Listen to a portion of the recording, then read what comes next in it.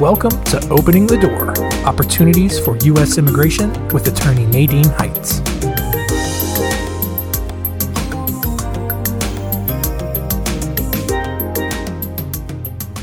Hello and welcome to episode number 4 of Opening the Door, Opportunities for U.S. Immigration. I'm Nadine Heights and I'm an immigration lawyer here in sunny Lake Worth Beach, Florida. And today's episode is all about taxes, your tax returns and your immigration case. Now, you might wonder, what do taxes have to do with my immigration case, right? I mean, why would that be important? Well, I'm going to give you 3 tips to help you get your immigration case approved. And this is really, really important. And this is based on mistakes that I see happening with clients who've tried to do their cases on their own. They've been denied, their cases get rejected, and then they come to me and then we have to either refile or try to fix it. So, number 1, have you heard of a category called head of household for filing your taxes? Well, this is a big, big issue. And here's what often happens. So let's say there's a couple who is married. One person is maybe a U.S. citizen. The other person is the immigrant spouse who is being petitioned for a green card. Okay.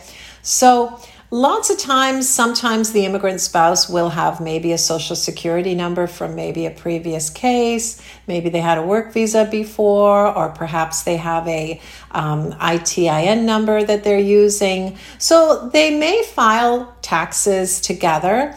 And that's a good thing, because if you are married, you should be filing your taxes as married, right? You should not be filing your taxes as head of household if you are married and you're living with your spouse and you have an immigration case. And here is why. Now, I'm not an accountant. I am not a tax preparer. I cannot give you advice on how you should file your taxes. So you do want to check with a tax preparer, an accountant, to make sure you're filing in the right category. But what I can tell you is, just by looking at the IRS website, the category of head of household means that you are considering yourself not to be married, even though you could still be legally married. Head of household is for somebody who is technically the head of their household. They may have a child, they're providing the support for their child. They could even still be legally married, but they're not living with their spouse anymore. So maybe they're separated, they're going to get a divorce soon, whatever. So the IRS gives you a tax break if you file as head of household, because, it's almost like being a single parent, right? You're filing taxes and you're going to get more money back, which is why lots of people file under this head of household category, even though they shouldn't be. And this is a favorite category for tax preparers, because they want to get you your biggest refund, and they'll just tell you, hey, yeah, file as head of household, you'll get more money back. I've seen couples where they're living together. One parent files as head of household, takes one child. The other parent files as head of household, takes another child. Meanwhile, they're living together as husband and wife, and this is not what they're supposed to be doing. But I guess they're getting away with it. But this is not going to help your immigration case, okay? If you're petitioning for your spouse and one of you filed as head of household when you're living together, you're basically telling the IRS, hey, I'm not living with my spouse. But then you're telling immigration that, yes, I'm living with my spouse. So this is a big problem.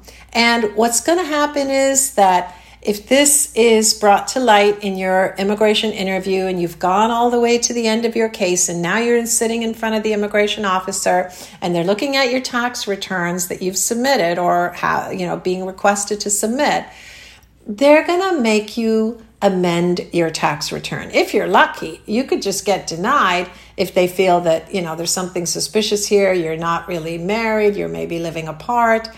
But I've seen this happen. I've seen people come to me that have tried to do their case on their own, and they've been told they have to amend their tax return. Now you're going to have to pay the IRS back some money, because most likely you're going to get less money back, or maybe even owe money if you file under the category you're supposed to. So please be very careful.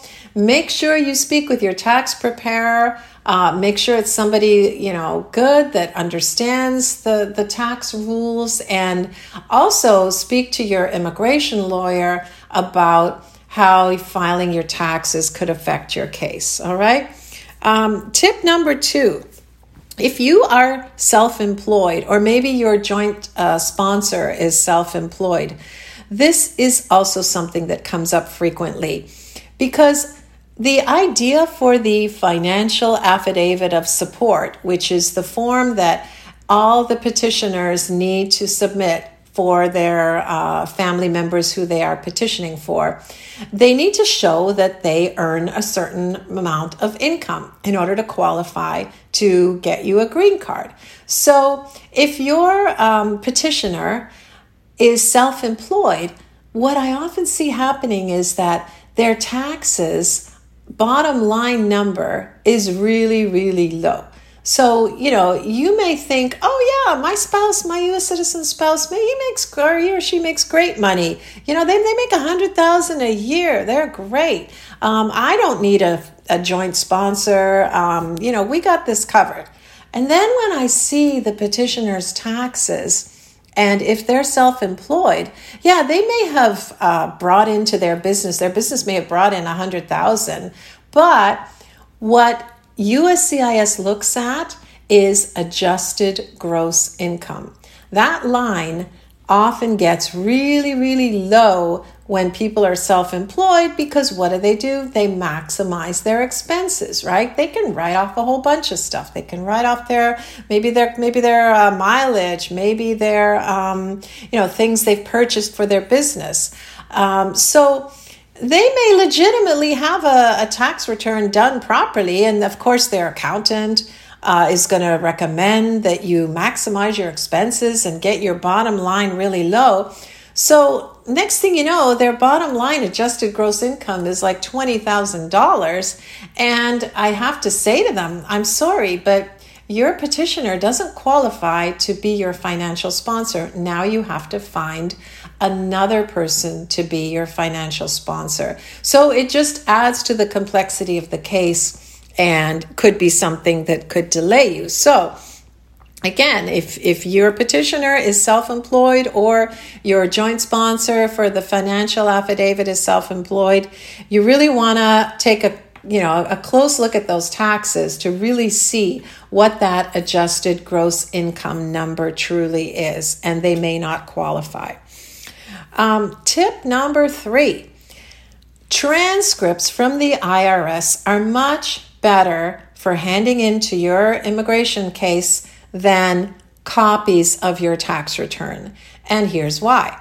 So transcripts from the IRS, you can get them directly from the IRS website, irs.gov. Go to the part where it's right up on their homepage requesting your transcripts.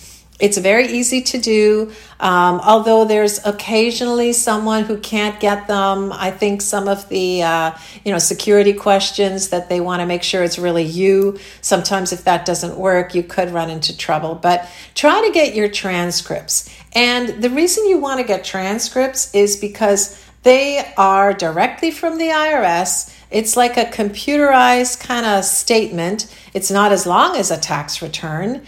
And they can be emailed to you very quickly from the IRS website. And if they can't be emailed, sometimes they can be mailed to you within a few weeks.